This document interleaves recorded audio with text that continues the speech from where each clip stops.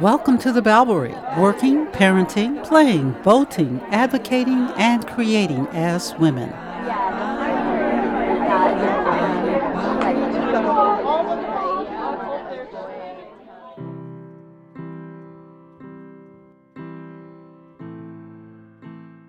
Looking into the mirror, I did not see me. This is me.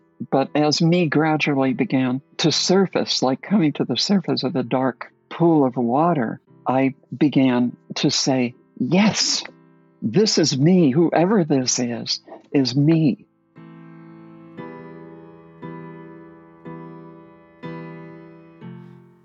This is your host, Suki Wessling. Identity is complicated, yet many people never have to think about it. We form our identity in combination with our genetics, the circumstances of our birth, and the culture we're raised in. For cisgender women today, our identity as women is seldom in question. Modern women know that they can simply be women, whether they choose to marry or not, whether they choose or are able to mother or not, whether gay or straight, working in traditionally female professions or not. My guest, on the other hand, had to look in that mirror and search.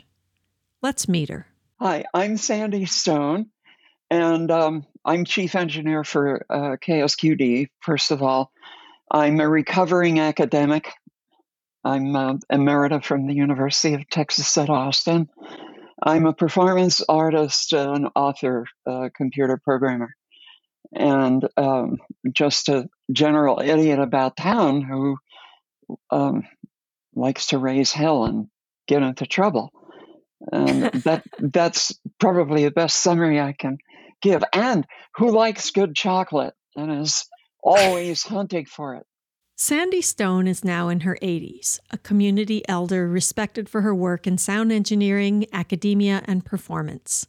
Now she is a fully realized human being. But as a young adult, she built her identity literally out of nothing.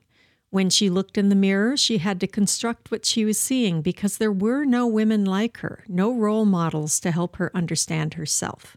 She is a self-described geeky kid who didn't fit in, a person out of time searching for an explanation, a transgender woman who didn't even have the vocabulary to describe herself. In the first part of the program, we'll learn about her childhood, much of it spent in the imaginary world of Girl Island.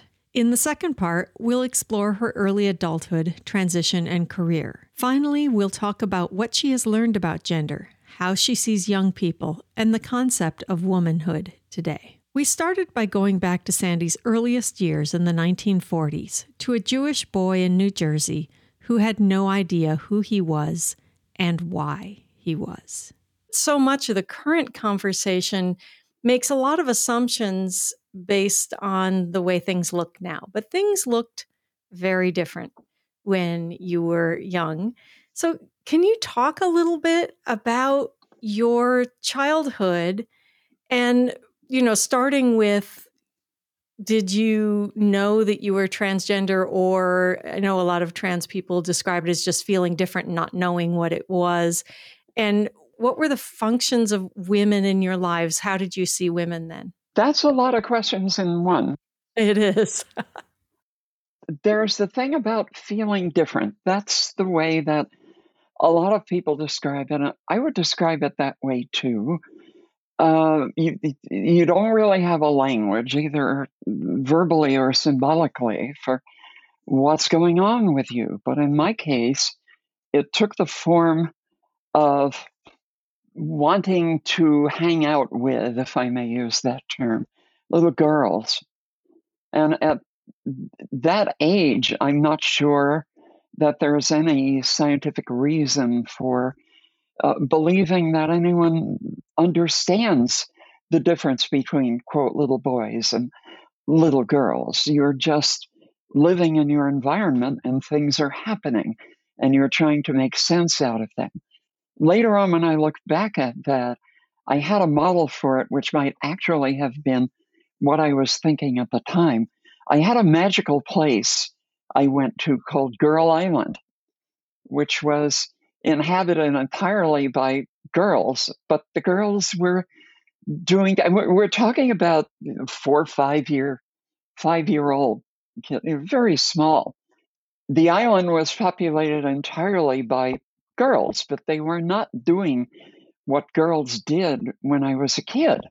They were doing what boys did when I was a kid, and in that they were having adventures, which was a thing girls were not supposed to have. They were swimming raging rivers and climbing mountains and learning to understand what animals did in the woods, and on and on and on like that, except that their genders were flipped, and except that I was one of them. So we were all girls on Girl Island. One of the best things about talking to Sandy about controversial, difficult topics is her embrace of ambiguity. She's not the person who will tell you exactly the way the world works. In fact, as a founder of the field of gender studies, she won't even take a position on what it means to be transgender. Now, we have very little medical evidence for how this works. Most trans women who have gone through it can only talk about it in terms of, this is what happened, this is valid because it was my experience. And ultimately, although I've started a field of study around this, and I have studied all the literature I can find about this, I don't have a better explanation at this point than that's the way I felt. So that's Girl Island. That's being 5 years old. That's trying to understand what transgender was. And this leads me to wonder about a statistic about which there isn't really enough evidence to know if it's real or not. But there's some data that seems to show that women who have been given diethylstilbestrol in their first semester of pregnancy tend to have kids who grow up to be more likely trans women. You notice I'm qualifying that a lot. Diethylstilbestrol was given as a way of reducing the possibility of miscarriage. It seemed to be effective for that, but then, as with thalidomide in another case, then this other statistic turned up later. So if you're looking for etiology, there's a possible one because I don't have any other one to offer you. So what was your relationship with your mom like? Do you feel, looking back, that you had any different relationship with her than boys would have with their moms? Did you feel like that her being a woman made you had a different sense of your relationship to her? No, that was not part of the feeling at all. I didn't feel any differently, as far as I know, toward my mother or toward my father. That was all fairly stereotypical, fairly standard. The only difference I can recall was they noticed that I wasn't behaving like the other boys my age, and they were worried that I might grow up gay. So they never said this, but in looking back on it, I can see that's what was going on with them. So they arranged for me to have an athletic coach who tried to teach me baseball and soccer and manliness, something, get out and play games and do all this. I never wanted to do any of that, and it was uncomfortable and painful for me to go through that, but I went through it. And it didn't work. It didn't take. Eventually, I think I learned how to hit a ball sufficiently that they felt a little better about that. But it was clear that none of that ever really sank in. So once you started going through puberty, when you're a little kid, like you pointed out, there's really no definition. I mean, we have cultural definitions of how boys and girls are.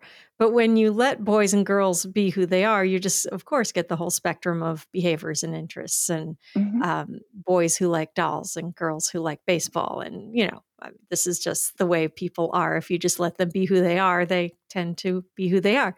But then we get puberty. And those hormones are strong. They affect not only how our body feels, but also how we feel emotionally, and also how we start relating to each other. So talk a little bit about puberty, and because you said that you felt like you had Girl Island. Were you still on Girl Island? Were those girls that were turning into women the same to you, or was there a change? No, they kept growing up on Girl Island, and they did go through puberty, and I conducted my sad long fight with puberty, which I lost, and didn't quite know what to do about it. And there isn't very much I could say about that period beyond once your body starts to fight you in that way, then you have no choice but to retreat more and more into Girl Island, where things are fine all the time. Mm-hmm. That was one aspect of what was going on. With the rest of it was just the reasonable rough and tumble of that age. I, as many people did, had a horrible high school experience, not because I was potentially trans or anything like that, but just because if one is geekly, high school can be a horrible place, and it was, and I had to deal with that. But that Mm-hmm. can also take your mind off potential trans issues, which it handily did. And so the teen years went on, but because Mm-hmm. I was a geek, I was doing normal geekly things at the same time, like building electronic devices and electromechanical devices and all sorts of things of that kind, chemical labs and things that Mm-hmm. we needn't digress into. But Were the girls on Girl Island like the girls you knew in high school, or were they different? uh, they were different. They were very much their own people, and that's a good question. They tended to be more direct, more willing to take risks. And this is merely my observation, mind you. Quieter, a lot more centered in themselves. And seeing the Barbie movie where the roles are reversed made me think back upon that, where Ken doesn't really have a good day unless Barbie looks at him. And I was thinking about how that was true for young women when I was in high school as well. In one way, they were very sure of themselves because they were growing breasts and getting hips, and they were aware right away that that affected the young men around them. But also, there was all that focusing of attention on the young men. The Mm-hmm. young women in Girl Island didn't do that. They were there. They were Mm-hmm. very, very centered in who they were and in what they were doing. So that was a profound difference. Mm-hmm. It didn't necessarily have anything to do with the real world. But while I was on Girl Island, I was going, I really like what these people are doing. I want to be like them. And we'll get to this, but I think you sort of find them in real life. Oh, But at the yes. time, did you have any real world girlfriends? I mean, geek boys tend not to spend much time with girls back then because there weren't a lot of geek girls. But did you have any female friends? Yes, I did. That was because I had artistic sensibilities, might be a good way to do it. So I tended to hang out with a few women who were also interested in performance art in the general sense, and one or two young men who felt the same way. I wouldn't call it a tight friendship, but it was definitely not being alone. There are a couple of independent factors that came together. One of them is that I was precocious, um, and consequently, I learned to read at a much earlier grade level than my colleagues, if you will, did. And I was an intense reader. I really wanted to do nothing else. My father, who was an attorney and also something of an intellectual, had a fairly extensive library for the time. And I made my way through the whole damn thing. Every book I could reach at my rather small height. I read, and that included a bunch of scholarly works and things that he used in his law practice, like Psychopathia Sexualis and The Sexual Question, a very early book by Edward Forel, which at the time were the only textbooks that the legal profession had to go on about sex offenders, and also happened to include the idea of earnings, early term for homosexuality, and mentioned cross-dressing, of course, in a totally negative way, loathsome behavior, and switched into Latin for the interesting parts. So I had to learn a little Latin in order to figure out what they were talking about. So by the time you get to the point where I'm having these interactions with these young women around puberty time, I've been through years of therapy and testing, and mostly testing to figure out why the hell I was so precocious and what was going on with me, and what my IQ was, which turned out to be some horribly high number and doesn't mean anything in the real world, but threw everybody off. So this is all going on. So by the time I get there, I live in a different universe already. Transgender is like this maraschino cherry on this churning other thing that is my life at that point. I am confronting thing in column A and thing in column B and thing in column C and D, and they're all going on while transgender is happening. And people tend to want the transgender thread, and that's fine. I can do that. But I do want you to understand, I haven't talked about this really. I want you to understand that was not the only puzzling thing going on in my life. I had to deal with the fact that I didn't talk the way other people in my life talked. And I mean that. It wasn't just that the women were being reticent about being smart. We were a low-class Jewish neighborhood. We were going to a fairly good high school, but there were a lot of people playing catch-up. That's the milieu in which all of this is going on. You probably know that my other area of study is that I'm an educator of gifted children.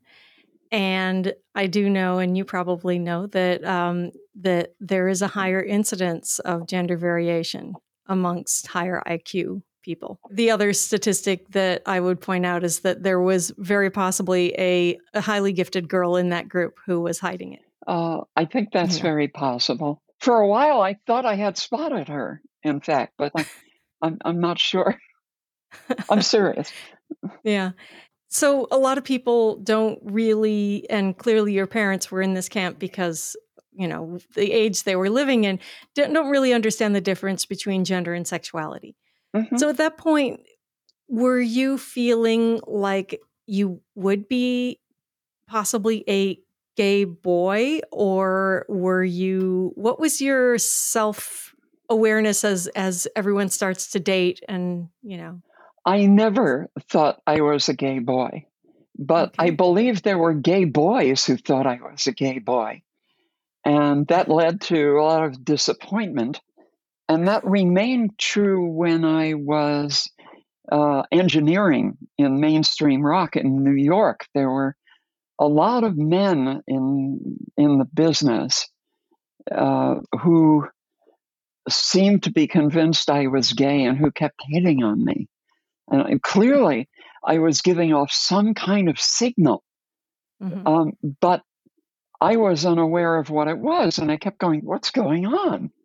But I myself did not feel like a gay man at any time.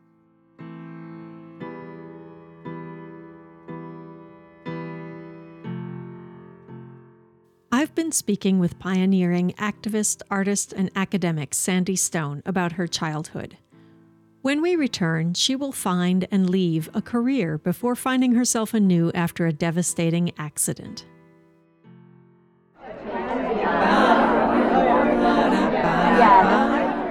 You've been listening to The Balberry. We'll be back after this short break.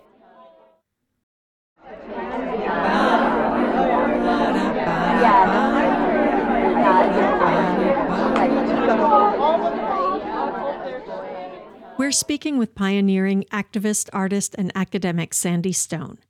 At the time of this interview, a film about her successful and inspiring life is in production. But long before success, she was a confused boy, bruised by high school and her family's declining fortunes. I had no interest in going to college whatsoever. After I got out of high school, I planted a little red flag in my mind that said, you will never forget that this was the most unpleasant experience of your life. And you will never go back to education in any form. Okay, Professor Stone, go ahead. so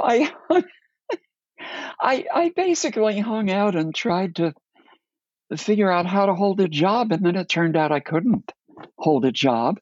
After a while, I decided to throw in my lot with an undergraduate college. Part of Sandy's early wanderings had to do with the fact that she didn't see herself in the world. I asked her what she saw when she looked at the women she knew at that time. Were they part of the image of womanhood that she had created on Girl Island? No, not at all. My mother and her relatives were stereotypical Jewish housewives of the time. There was very little of the Jewish housewife model that I identified with. And the percentage, I think, would be 0 if I were to think about it. The girls and then later the women in Girl Island had nothing to do with that. I did later meet real women, if you will, who were exactly like the women in Girl Island, but that came later. So you eventually did find something. You found a career as a recording engineer. In a state of utter Zen beginner's mind, I left Annapolis. I left with a typewriter case containing not a typewriter, but a change of underwear. And I went to New York. I opened the yellow pages to the first recording studio I saw in there. And I just went and knocked on their door and said, I am the greatest recording engineer in the world, which of course was a lie. It was Gary Kelgren came to the door and looked me up and down and said, can you fix anything? And I said, oh, sure, I can fix anything, which was partly true because I was a geek.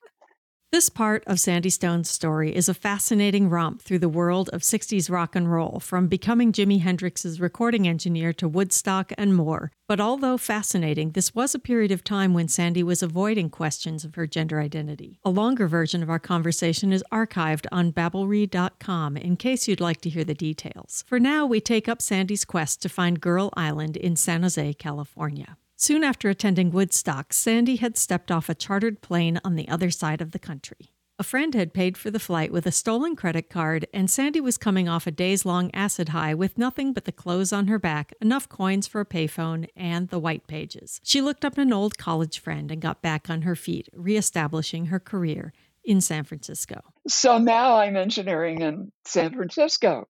So now, to our point, now I have a time to think. So then I started poking around to find out if there were resources in San Francisco. So you have time to think, and you're still in this place where you hadn't had vocabulary for who you were, but now you're not amongst the Jewish housewives anymore, which I assume was a great step forward. Yes. Yes. Because you could see more models of what a woman was. Describe that time and then how you got the information you needed. I began thinking I need to do something about finding out who I am and what I am and figure out some way to stop running away from things. I mean, it was enormous fun and very profitable to run away from things, but it was beginning to annoy me. So I looked around for what could possibly help me. Sandy found a place called the Transsexual Counseling Unit and met her first transgender woman, Jan Maxwell. So I went down there, and here's Jan behind the desk, and she's very presentable, traditionally passable female woman, if I may. We had a brief conversation. I'm in my high male engineer's boots, those big black clunky leather thing, which is my rock and roll suit. Mm-hmm. And I say, I think I'm transsexual, and I'm trying to explore more of what that means. And Jan said to me, "So you think you're transsexual? Come with me." She took me out of the office and down the street, and we went into one of the row houses in the Tenderloin, and we went down 2 or 3 flights of stairs, illuminated by red light bulbs in the ceiling. While we're going down, this is turning into this highly mythological moment with Jan leading me down into hell. And sure enough, that's where we go. We enter a room in which there are people sitting on the floor. There's no furniture. They are doing things like knitting or writing in journals.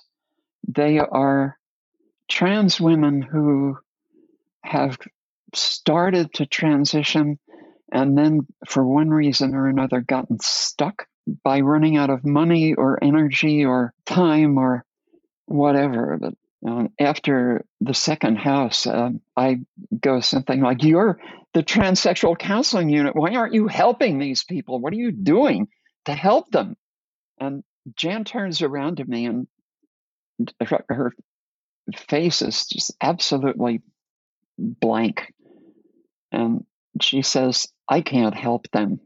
Nobody can help them." And I said, "Well, why the hell are you showing me all this?" And she says, "Because I want to show you what's in store for you.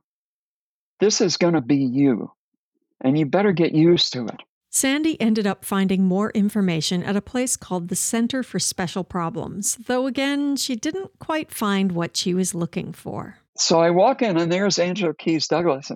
Angela looks me up and down like a dead fish and goes, "So you think you're transsexual?" Reflect on the transgender women that you had seen in that little misguided tour that you had. Okay. Can you explain what you saw when you saw those women and how you felt going? Because we're going to move on to your next steps. And what did you take away from that experience?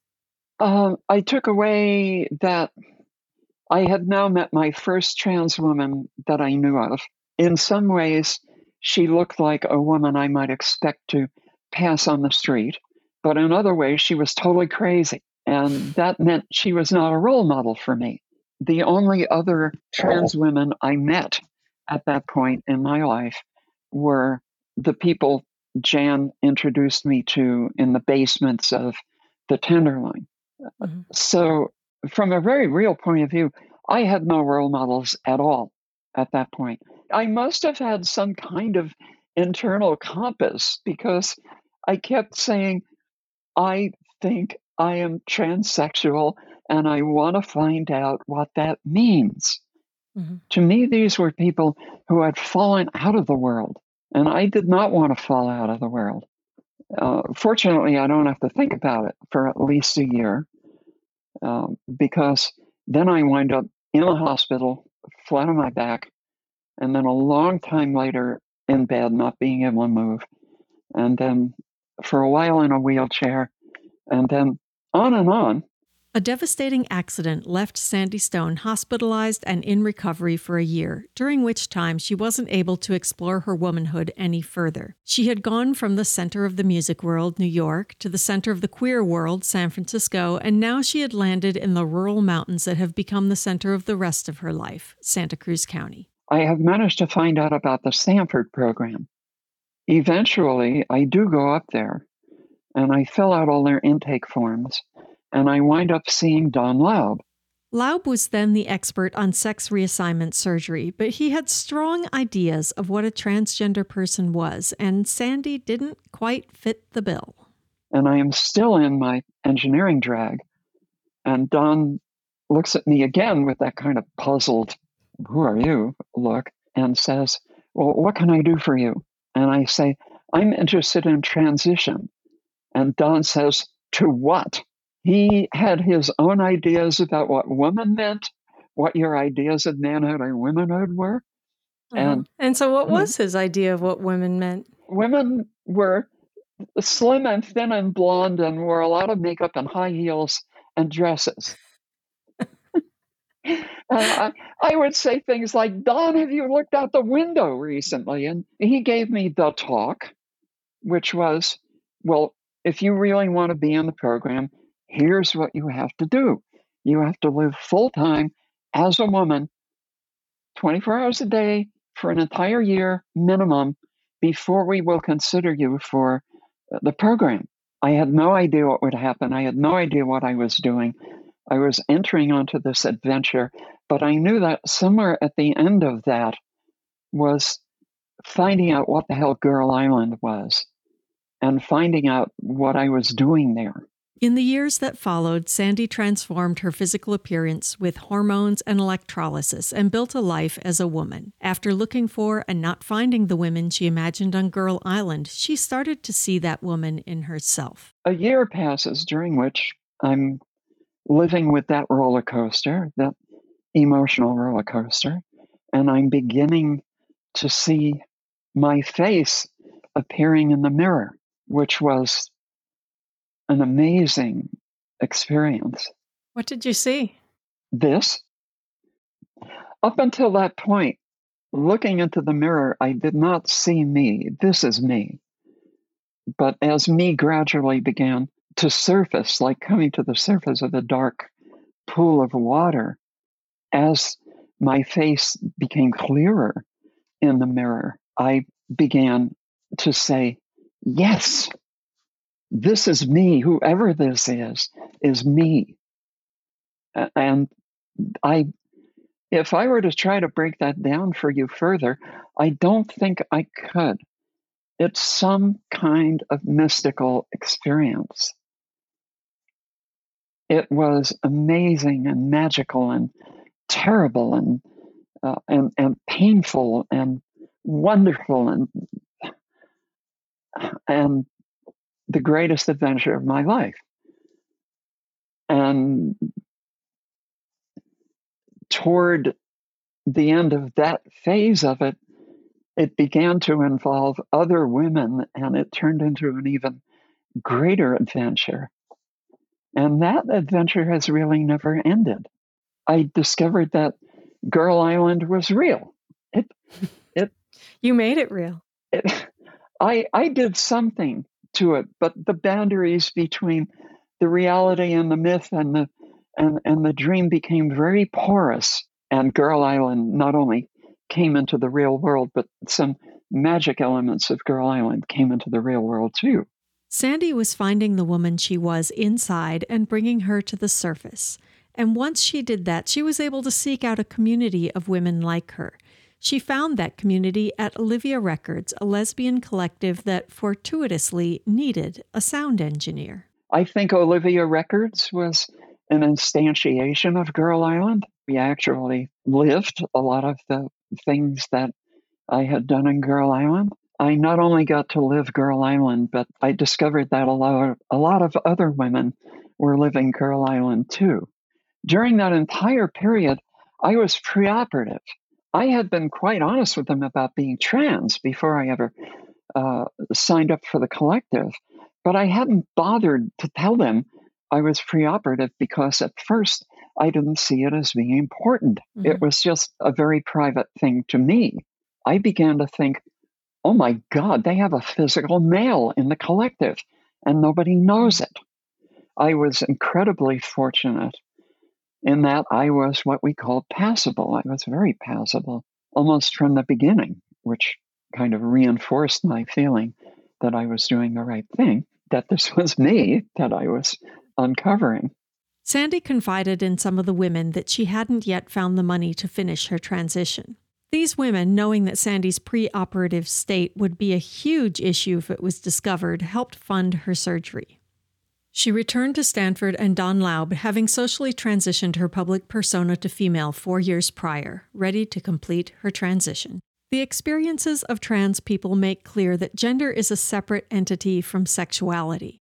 Although the two are intertwined for many people, Sandy's transition led her to further understanding of her own sexuality.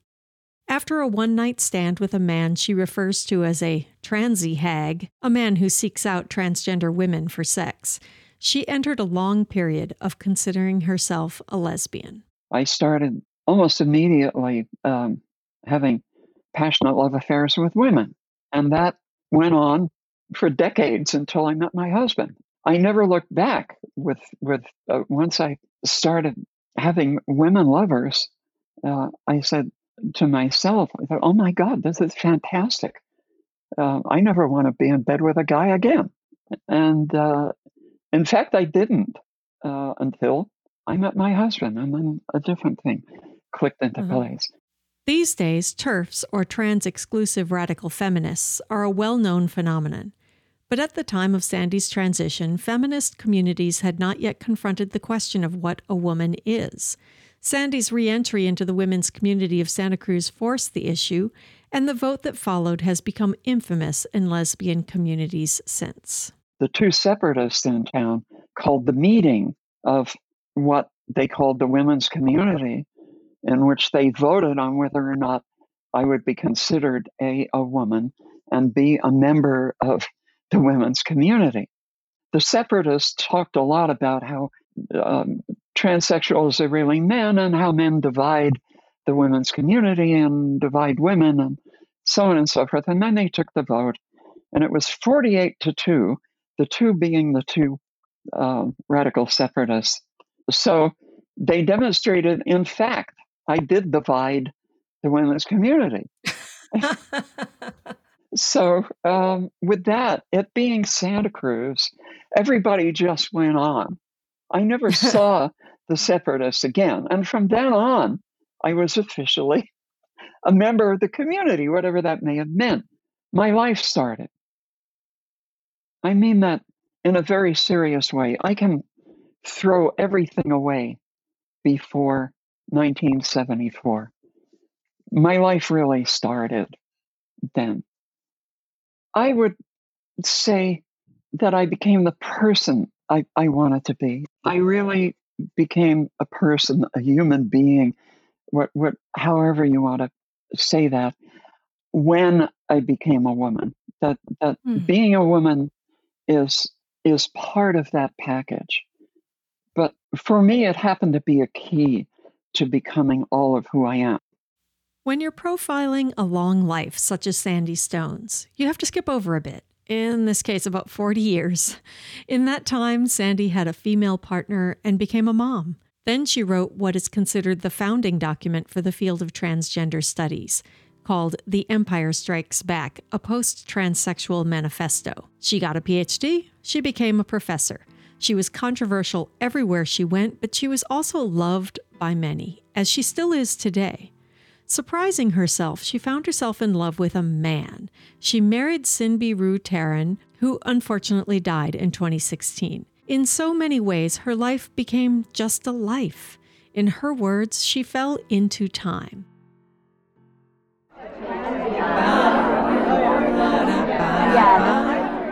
You've been listening to The Balbery. We'll be back after this short break.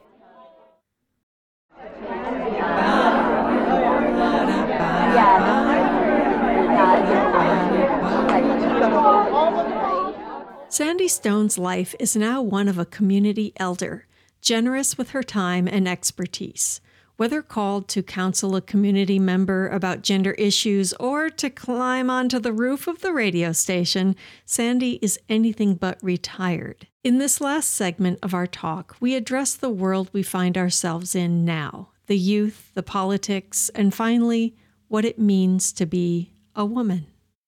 In many areas, many parts of the country, kids are learning earlier that gender is sex is not something that you can necessarily play with, but that it's a much broader canvas than their parents thought, and that gender is a complete playground in which, if they want to, they can take any position that feels good. And I think most of them are aware also that gender involves a power differential, and that can very easily be seen in political terms, and that it's important to see it in political terms.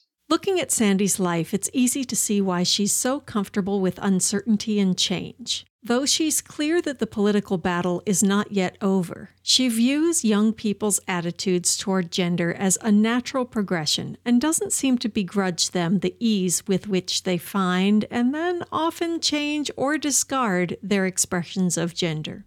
I see young people treating gender a great deal more lightly than their parents do. Gender is just another part of life that they can experiment with and enjoy more. I'm seeing a great deal more.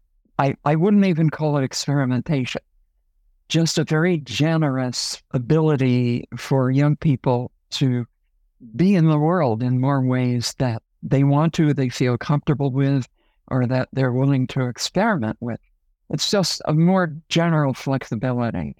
And I know that that's not true in some geographical areas in our country, but even in those, there's a lot more movement.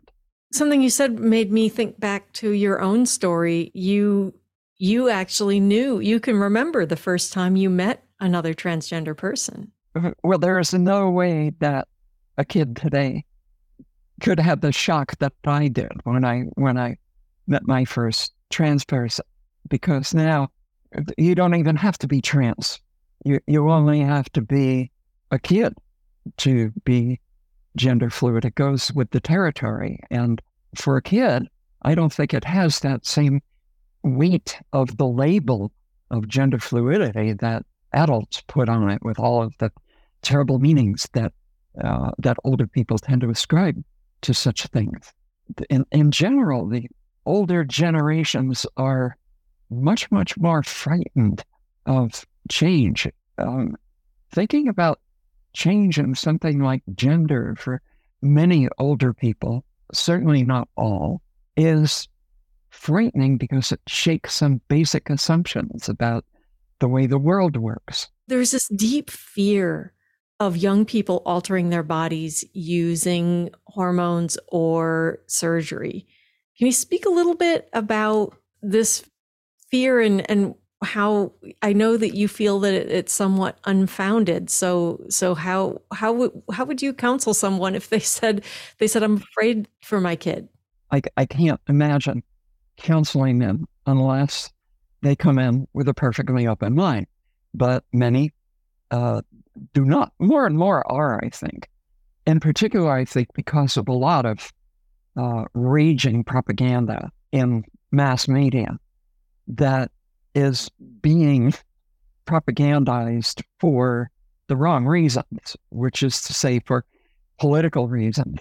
The idea of changing gender gets confused with the idea of changing sex, which plugs into deep fears about the structure of our social system itself. And that has to do with deep power differentials. Our social system runs on power differentials. And it's always a one up, one down.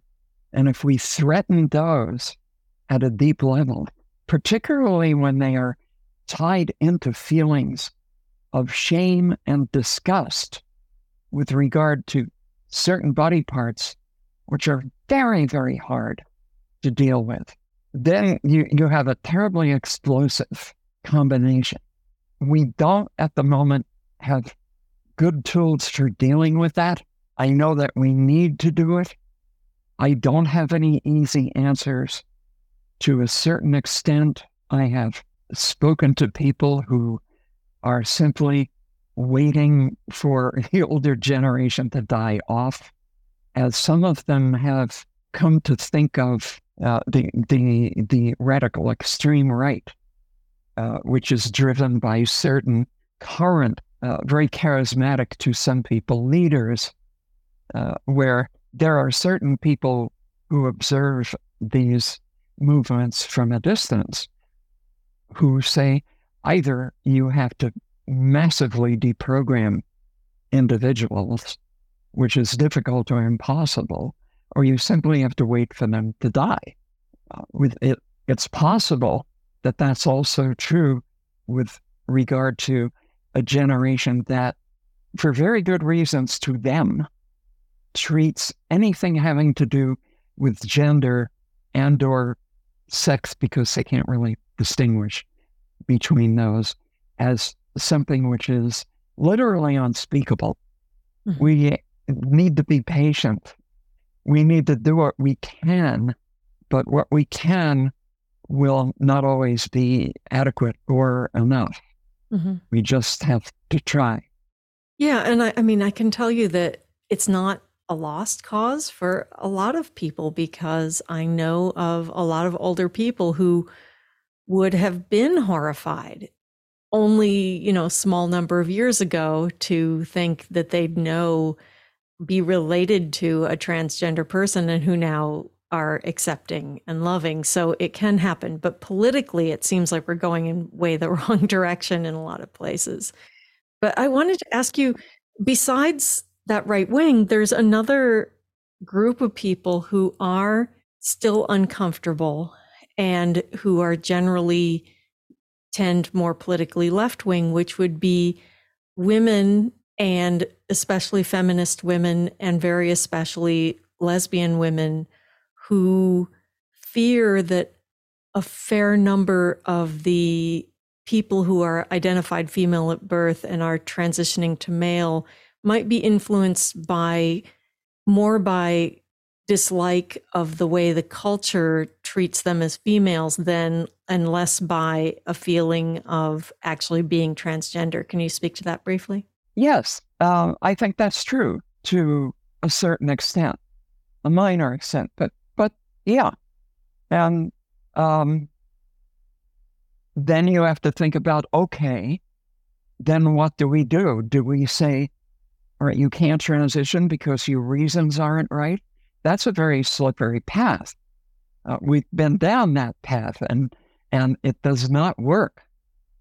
And I hope that people examining that situation will learn from the very recent experience about trying to gatekeep with regard to who is an actual transgender, who is entitled to support, and who is not.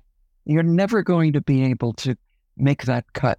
A lot of the concern comes from this idea of, will they regret it? What do you have to say about the whole regret thing? I mean, coming from the fact that you are the age you are, you're someone who's gone through a lot of things that maybe you regret some of it. What do you do with it? I regret that bad pickled herring a few days ago. As you said a little while ago, we all make mistakes. So what? We get to make them to a certain extent. We try to prevent other people from making them. But in general, people acknowledge that we make mistakes. And if we don't get to make faux pas, if we don't get to fall over on our bikes once in a while, we never get any better at riding them. The only difference with regard to transgender is that we do it against a social or cultural background of fear and loathing and disgust that has to do with horrible shame that's been inflicted on us all at an early age, and that 99% of us spend the rest of our lives trying to crawl out of. We just need to keep doing it. We need to keep crawling, because that cesspool is horrible, and the further out of it we can crawl, the better off we are. But attacking it structurally, getting at the heart, if I may, the religious political structure that supports that disgust, that cesspool, that's extremely hard. We are almost never going to get at that. We're simply going to have to try to work against it as background, as individuals, and hope that maybe in some sweet future, enough people will work against it that it will disappear. But I don't think that's going to happen in our lifetimes. So I have one final question for you. It's a simple one, but probably also a complex one. For you personally right now, what is a woman? Let me make a short digression. I tend to be asked, what is transgender studies? And my answer is transgender studies is whatever transgender scholars do. When the people I identify as transgender scholars do something else, then that will be transgender studies. There is no single universal answer to what is a woman. That would be adopting a monistic view, which is against everything I stand for. Identities of all kinds are situated, they're contextual, they're local, and they may bump up against definitions somewhere else. I can't guarantee that. I have no way to guarantee that. That's true with everything. And the more we try to put a one-size-fits-all definition on any of our categories, the more we're simply hurting them, and by reflexiveness, hurting ourselves. So my answer to what is a woman is what the people around me are doing who identify as women are doing. Now, I could make a larger statement and a more useful, politically situated statement, which I think you will discover will not help very much, which is, if someone is oppressing you, chances are you're a woman. But as I said, that one won't help you very much. But what does help you? How do you think of yourself? Just not politically, just who you are, what you are. I have found a place in relationship to my social world, the people I love, and the world in which I work and manifest whatever I manifest. That's what you see. And that happens to fall under a general label of woman. For most people, I think, performatively, looking in on the situation, they will agree. Some people will not. They will vehemently disagree for their own reasons. What I see looking back at them is that they have been wounded in some very deep way by someone who reminds them of me. And it's not up to me in any way to deny them what they need around that wounding. I can only honor that and ask them not to put their response to that onto me. I feel like that you have found a place where you are somehow. So, you talked about the shame and the discomfort that so many people have around the issues of sex and gender, but you've found a place that works for you. Oh, I have. It took a long time. It took a lot of work, took a lot of effort. It was filled with pain and joy and various kinds of ecstasy and surprise. And I think the most important thing of all was surprise, because good surprise is hard to find. I have an identity that works for me, and that's all I can ask of the world, of that particular chunk of the world, is that I found an identity that works for me, and apparently it's comfortable enough for other people that it works for them too. I think that's fine. I wish it for everyone. My hands